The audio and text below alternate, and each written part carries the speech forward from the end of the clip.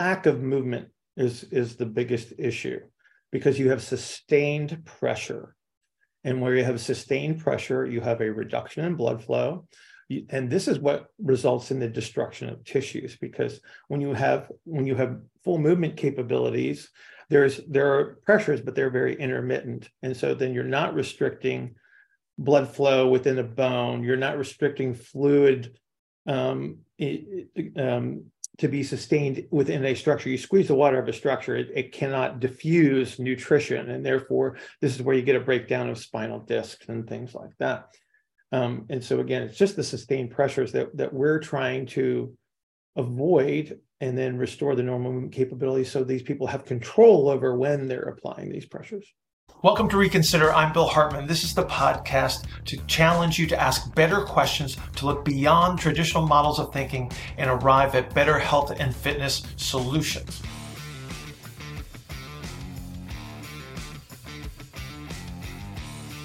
Breathing. You want to talk about breathing? Yeah. Okay. I guess we should do that. So highly requested topic, breathing. So what is breathing? What isn't breathing? What makes an effective breath? How should different types of people breathe? We'll talk about nasal breathing. In honor of this episode, I'm wearing my nose strip. That most people don't know that I wear pretty much constantly outside of the podcast. To the point where I don't even know I'm wearing it a lot of times. Yeah. And if anyone knows me, they probably don't even notice it anymore. No, it's so funny. It's like, I honestly wasn't even thinking about it until no one even notices it anymore. It's part of my face. I took a headbutt playing Ultimate Frisbee in 2010, and I have a broken nose. So this actually opens my. I too have suffered I got my face jammed into a basketball court in high school. Yeah. So my whole septum is like shifted to the left. But this actually helps a lot. I have even had a septoplasty, but it doesn't appear to have long-term effects. Yeah, and you're not I don't want to get it too off topic here. Maybe I can just cut this out, but I have a lot of clients that have had septoplasties and turbinate surgeries, and they don't take. Yeah, well, for a while, I mean, and I'm not passing judgment on anybody's outcome or anything like that. It's but for me, for a while, it was good. I had a really good 3 to 6 month period in there, and then it just slowly sort of ebbed away. So when I get done with the choppers, I'll probably have to look into it again and see what my other options are. But anyway, so do we want to start with the negative consequences of not being effective? So the reason why people ask, I want to try to put myself in the minds of the people asking, hey, can you talk about breathing? I think what their perspective when it comes from a fitness professional that's asking, or a person who's an exercise enthusiast, they see a video or they hear a trainer or they talk to a physical therapist that says, we need to work on your breathing, and we need to make it what are the diaphragmatic breathing and belly breathing and all of these sort of buzzworthy things that people hear about breathing. I want to try to simplify breathing into what it is, and then what an effective breath is, and what an effective breath is idiosyncratically. So for each individual, how they need to breathe is going to be potentially different than their friend or someone else that they know. Well, structure is going to drive whatever compensatory strategy would be utilized. And I don't think we've really talked about that specific. We've sort of winked at it, I guess, over the 10 episodes of the podcast. So let's talk about the spectrum of structure and where people can lie on the wide to narrow spectrum of things. Okay. Well, okay. So we're always going to talk about the extremes just for the differential purposes. So we take, what is it, 7.8 billion people, okay, and we're going to look at them two by two, and we're going to say that there's two kinds of tubes. There's a long, skinny tube, and then there's the short, stocky tube. And we're going to compare people one by one or two by two, and we're going to say eventually we're going to find the longest, skinniest tube human and the shortest, stockiest tube human. And because their tubular structure is different, their behavior will be different. They will have an extreme bias in regards to how this will influence their ability to expand as they breathe. And so the short, stockier tube person is going to use a much stronger bias towards an exhalation strategy. And this is just by physical structure. So, we could have another hour-long conversation about why this bias exists. But to save time, what we'll say is like the tall, skinny tube is going to be more biased towards an inhalation strategy, although their structure is actually creates a squeeze. This is why they have to have a bias against that, so they can actually breathe in. So they bias themselves a little bit more towards an inhalation strategy. The other strategy is biased towards an inhalation by structure, so they have a bias towards exhalation. That's why we would see the extreme differences. So again, your physical structure is going to determine which way you'll end up going under most circumstances. Right. So genetics dictates the structure that we kind of take as we develop from an embryo. Yeah. Mom and dad kind of decided, what your physical structure will be. There's mild influences environmentally and activity wise, but generally speaking, whatever your structure is, that's going to be who you are.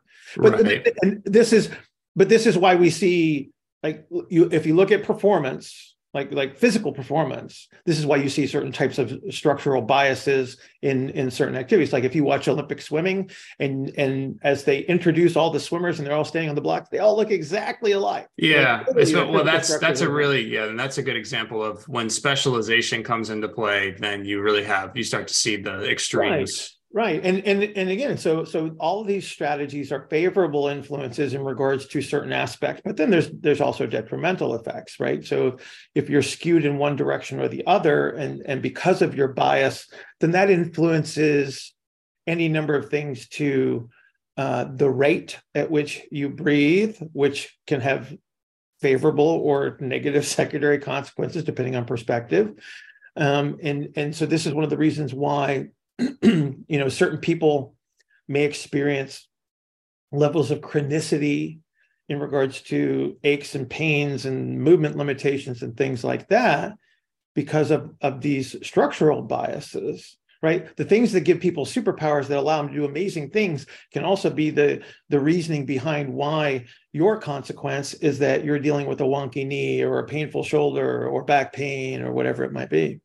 Okay. So keeping it in the context of breathing, and we can talk more about superpowers. Mm-hmm. So if we're talking about the extremes here, the narrowest of narrow cylinders and then the widest of wides. And mm-hmm. We're talking about people. So when you think about cylinders, we're talking about think about the cylinder as if I just took the rib cage and the pelvis. Yeah. And that would be like where we're talking about the cylindrical aspect of it, and the appendages come off of that, of course, and they're affected by the structural components that we're talking about. But what are narrows in the context of breathing still, even though it is coherent with other types of movement? What are narrows good at versus and bad at versus a wide individual? We'll start with narrows. In regards to physical activity?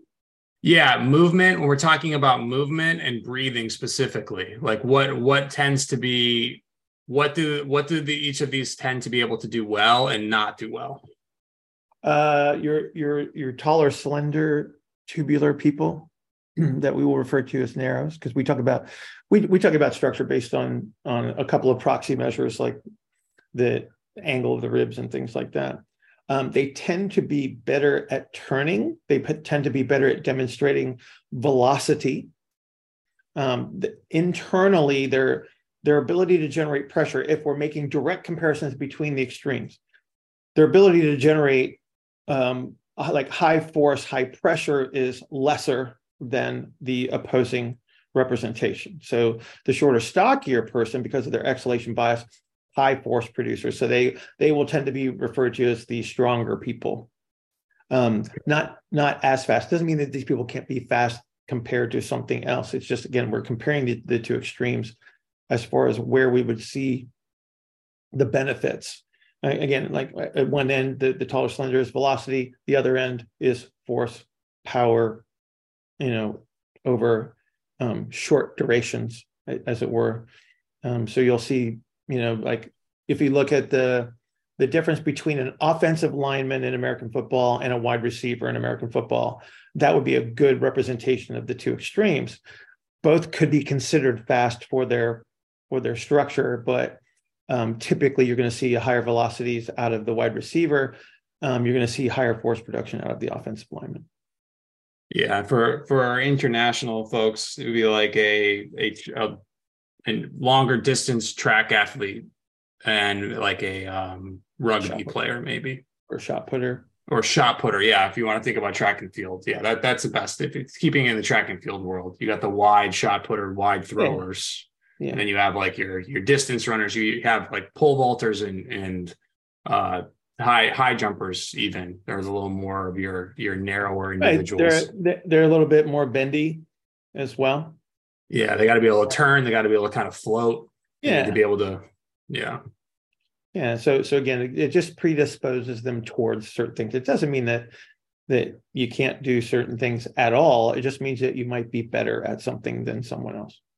Right. And then it's a really simple way to think about it, because we talk about movement, but we haven't really broken it down to its simplest parts yet. And thinking about it from expansion and compression as we move, the narrows are going to be more on the expansive end of things. So that's going to relate itself to how you're saying it's easier for them to turn and rotate, and it's easier for them to display velocity because its velocity is displayed off of the ground instead of when you're pushing on the ground. So the compression, they have a smaller window of opportunity to apply force to the ground, and that's just a physical structure thing. Yeah, when you think of a narrow tube, the space at which the narrow tube can put force down into the ground is going to be smaller. Wide has a larger center or surface area to put into the floor.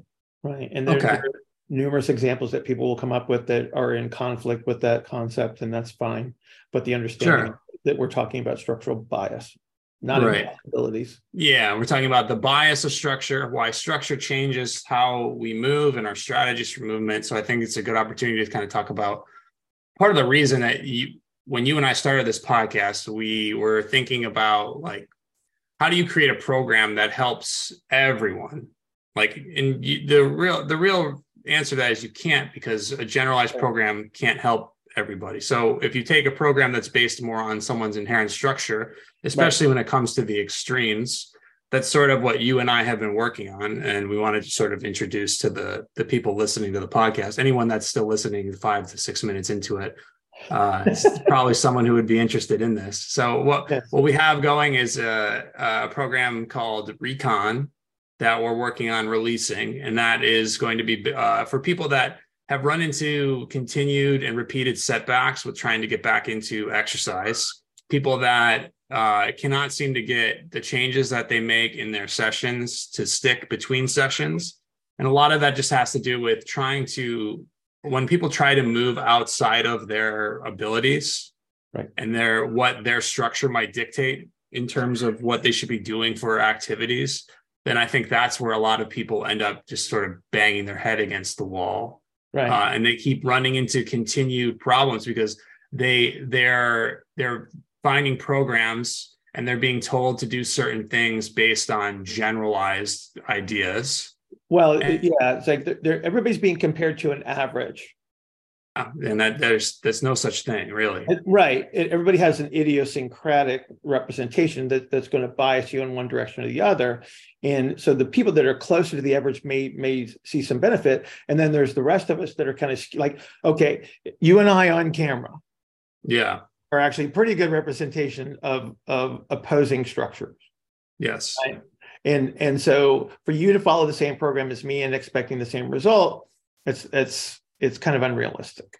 And so that's what it's like we're taking this structural component into consideration to skew things towards where you would be more successful in regards to your exercise selection and execution. Yeah. So the long story short, we're creating, and we've created a program to help people that have had problems trying to get back into shape. So it's to complete the job of like, what do you do before? What's the program before the training program that you want to do? Right. Like, how do you lead back in? How do you change the way that you adapt to stress? How do you change your movement strategy to be something that allows for this continued consistency that's going to lead itself to progress in fitness?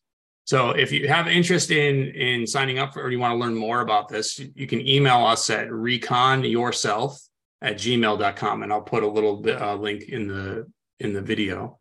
But yeah, if you're listening, it's reconyourself@gmail.com. And then in the subject line, just write interested in the program or something along those lines. And then we'll tell you what you can do to get signed up and try it out. There you go. Excellent. So we put that out in the universe. Okay. We should go back to breathing. Yep. And then, so we're talking about the different structures dictating how people can breathe. Mm-hmm. And then let's talk about what happens when someone breathes. So like the actual mechanics of breathing, like what is happening that makes that happen? What movements need to occur throughout the body to allow for air to come in and out?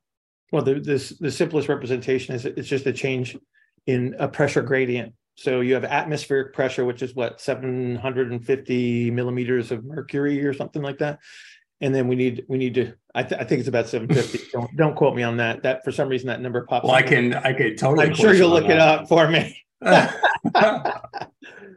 But point being is we have to actually create a negative pressure relative to atmospheric pressure, and that's what brings the air in. And then you create a positive pressure, and then that's what pushes the air back out. Thus, the bias that we just expressed in regards to physical structure as to being better at one than the other.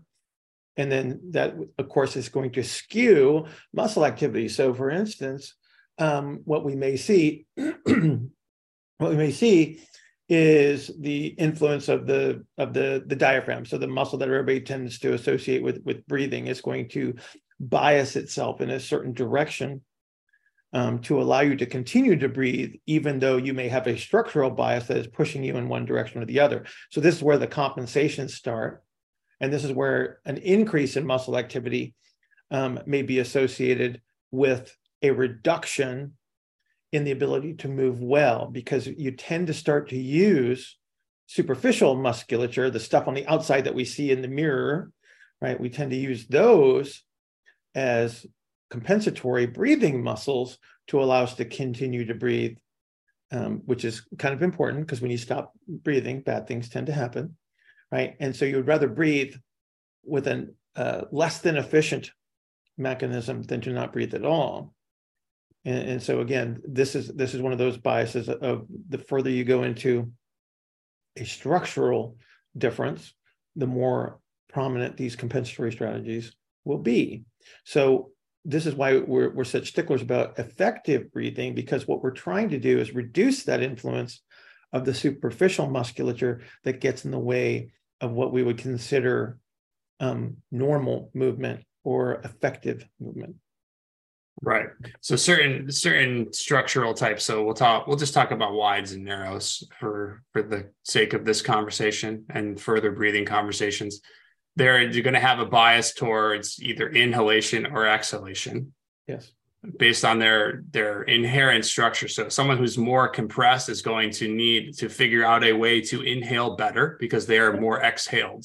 Someone who is narrow is going to need to find a way to exhale better because they are more on the inhaled side of things. Right. So we see that typically presented, as Bill was saying, the angle of the ribs, the angle especially of the lower rib cage can show you There's a lot of things that are telling. So one thing that people, if anyone's watching this, the things that are telling about like how Bill and I are on the spectrum of, I'm more of a narrow individual, just, better at turning, played throwing sports. And Bill is more along the lines of someone who'd be good at like weightlifting and football and things like that. Right. But what you can see just based on looking at our faces would just be like the angles that are coming like from our nose and our foreheads. You can see it just based on the shadows in our pictures. Bill's going to have a wider representation of this, and mine is going to be on the more narrow end. So if you think about like an hourglass going through someone's face, you'll typically see a wider version of that hourglass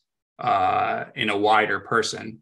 Right. And we see these things, and we can see these things sort of reflexively, like we can look at someone and tell the difference, but it's hard to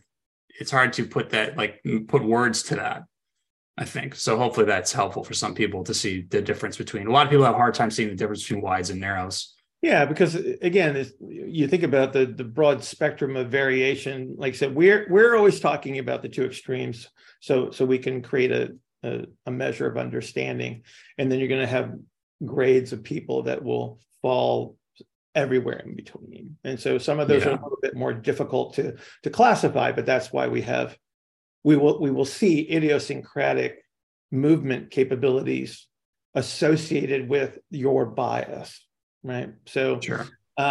The narrow people will tend to be more biased towards external rotation or the ability to turn outward.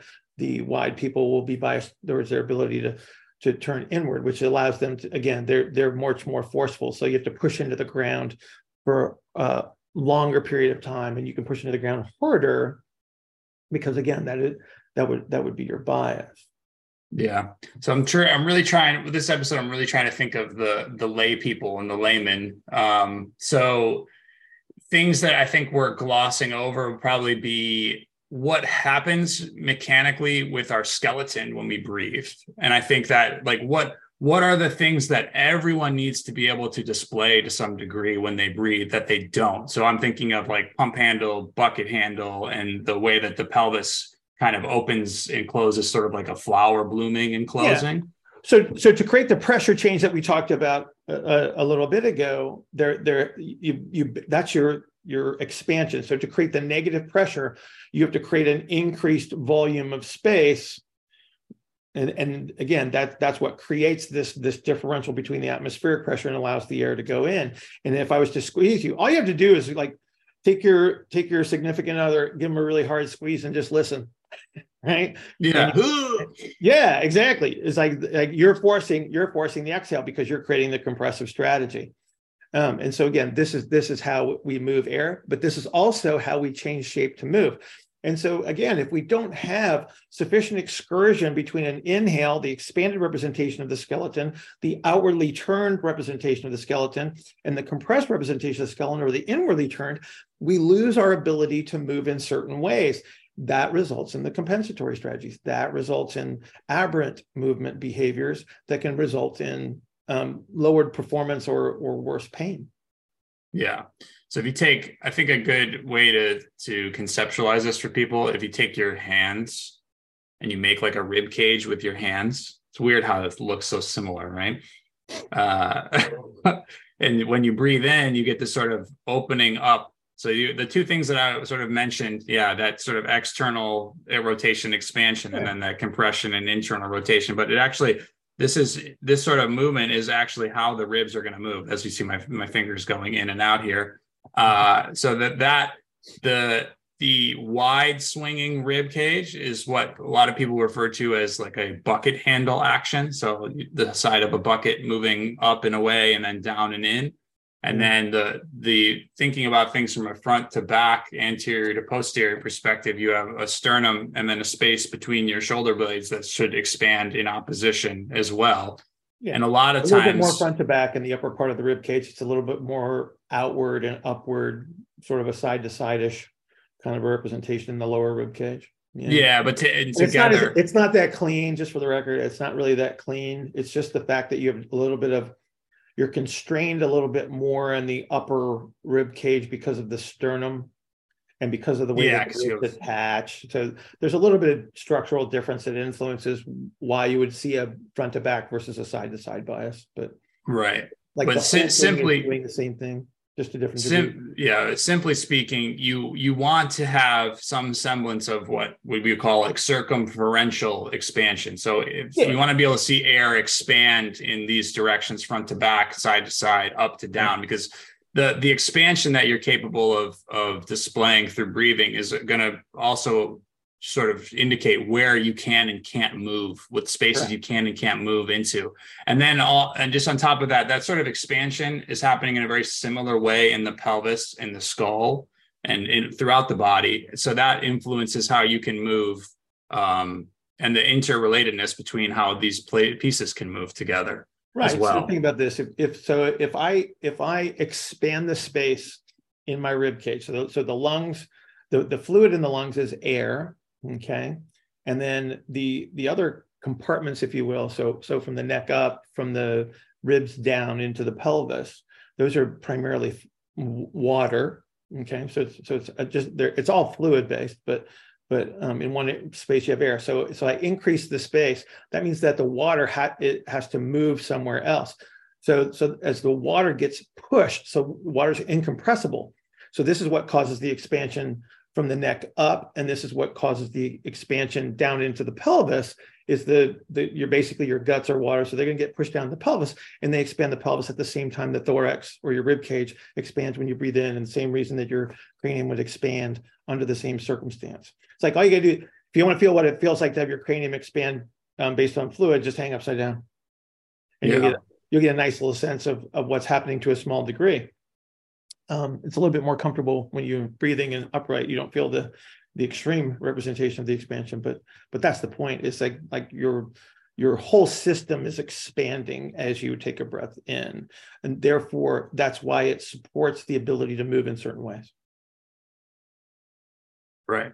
So talked about the mechanically what we expect to happen. And that's what, when people talk about breathing exercises and working on their breathing, really what they're trying to do is reclaim these movement strategies, I guess, in terms of like the efficiently breathing and breathing based on your structure. And we want to see that airflow happening in these spaces in all these different directions. Right. What typically happens to people, anyone experiencing any type of issue that might require them to pay more attention to their breathing? Mm-hmm. What are the typical presentations of that? And what are the things that those people seem to lose the ability to do?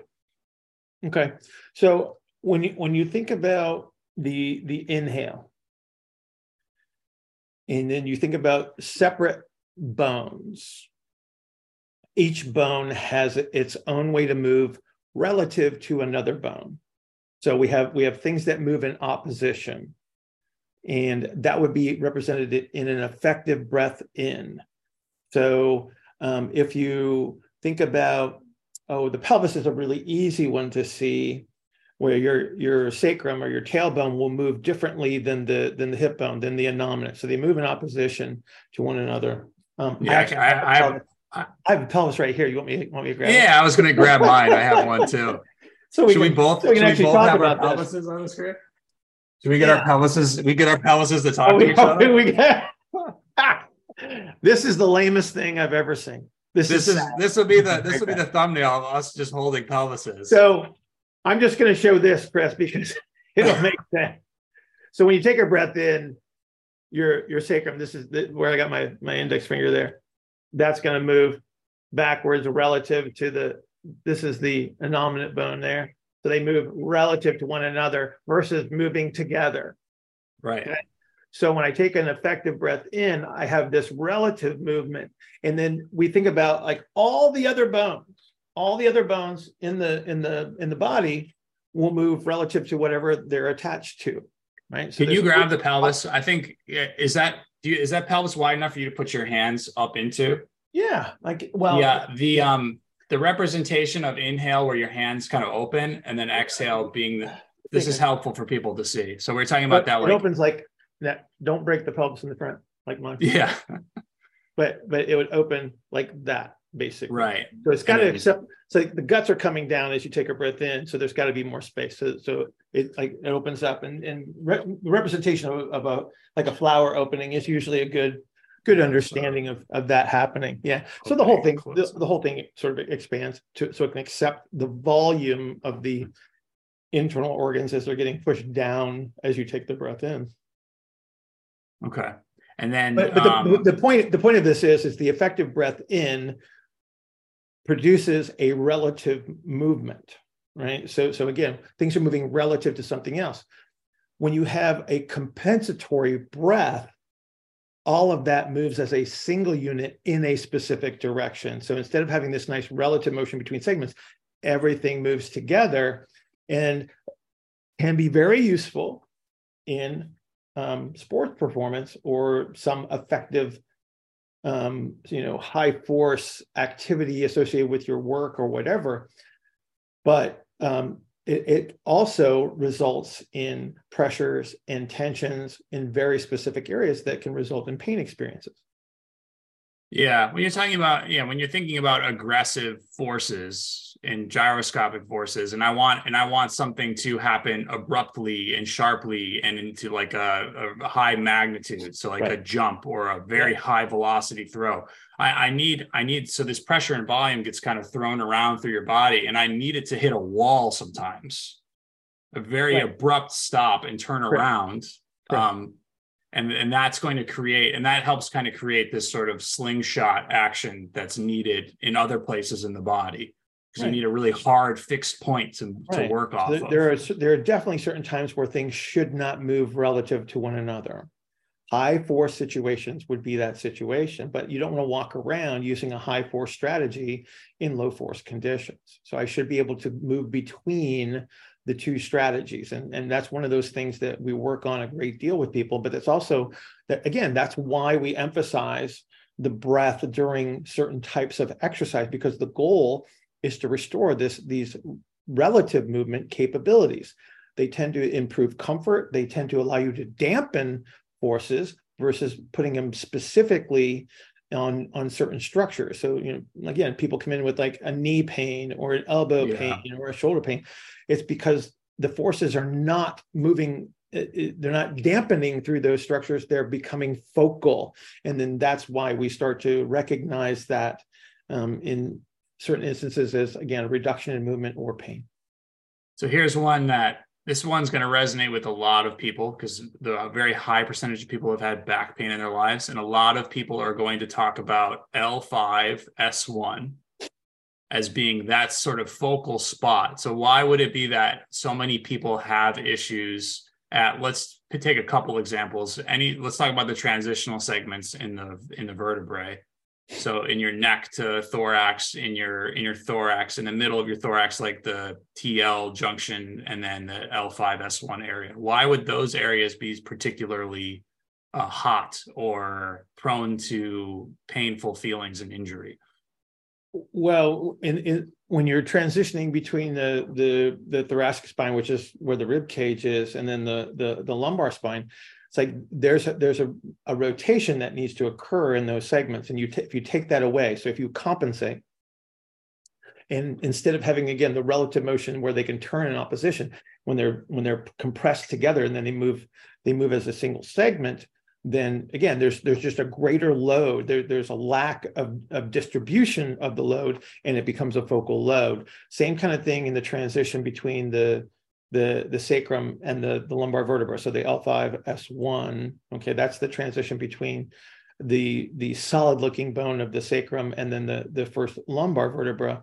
And that's going to be the transition where if I lock the pelvis together as a single bone, so instead of having the relative motion that we demonstrated before, I'm going to have the entire pelvis orienting relative to that next spinal segment. And so that's going to create a lot of compressive strategy literally right at that segment. And so it's a real common area, which is why, most of the spinal disc injuries that you're going to see are going to be in the lower part of the lumbar spine for that reason, because that's that transition point where the pelvis will start to move as a single unit. Right. And then the spine will actually start to do that as well. And then there's just the greatest amount of pressure right at that segment.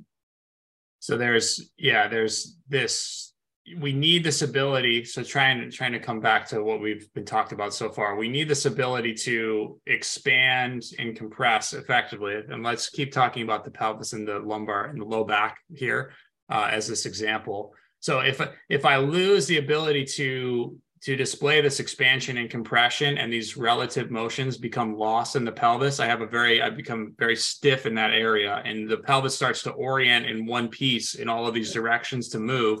But more importantly, since that area is locked up, I have to start looking above that area and below sometimes to the bones that have a larger degree of freedom. So the lumbar spine has pretty large degree of freedom in different directions. So that becomes an area where there's a lot of undue bending that has to happen, and rounding through the spine and bending as I try to change and orient myself through space. So that can lead to overuse and having to try to use those segments of my spine, or even like my lower or my upper legs and hip sockets, to try to bend and twist their way through space when the pelvis won't allow me to do so. Yeah, the lack of movement is the biggest issue, because you have sustained pressure. And where you have sustained pressure, you have a reduction in blood flow.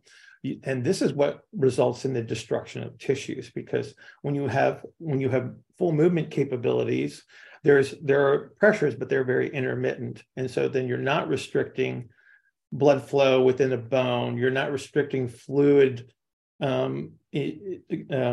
to be sustained within a structure. You squeeze the water out of a structure, it cannot diffuse nutrition. And therefore, this is where you get a breakdown of spinal discs and things like that.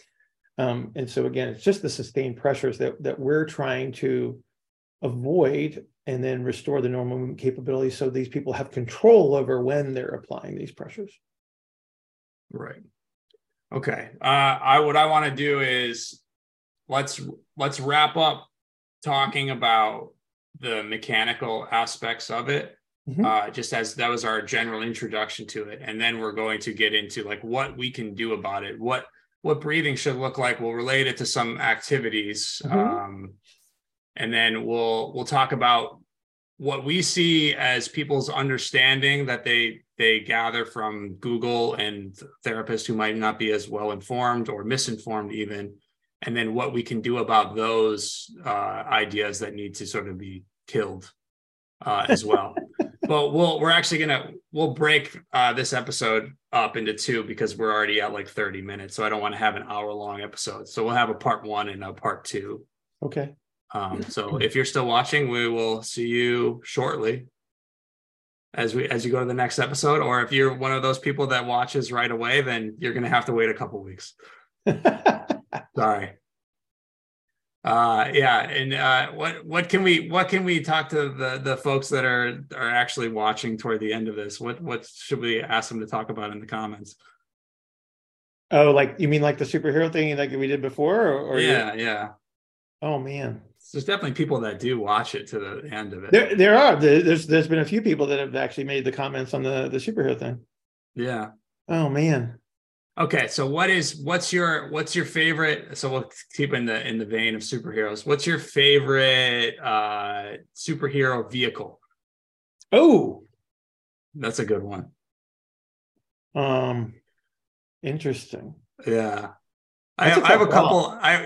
So you can categorize it if you want. Like I have like what's the most ridiculous? Oh, I have the most ridiculous. I mean, okay, well, we'll start with that, because so we're not talking about ridiculous. We're talking about like, what do you think is like the coolest one? And you can make categories if you want. What's your most ridiculous? Oh, no. So you and I are going to talk about ridiculous. Oh, ridiculous. Yeah. What's the most ridiculous one? The Spider-Man Doom buggy. Do you remember that? Yeah, I do. That's so funny. Mine is always going to be Wonder Woman's invisible jet. Oh, it's just so silly. It's just like it's at a certain point, someone was I don't remember which author was just like, let's just make her fly. Reconsider is sponsored by Substance Nutrition. Go to substancenutrition.com. Get your Neuro Coffee, better brain, and Synthesis, better protein, better body. Enter the coupon code RECON, RECON, and get free shipping on all of your orders.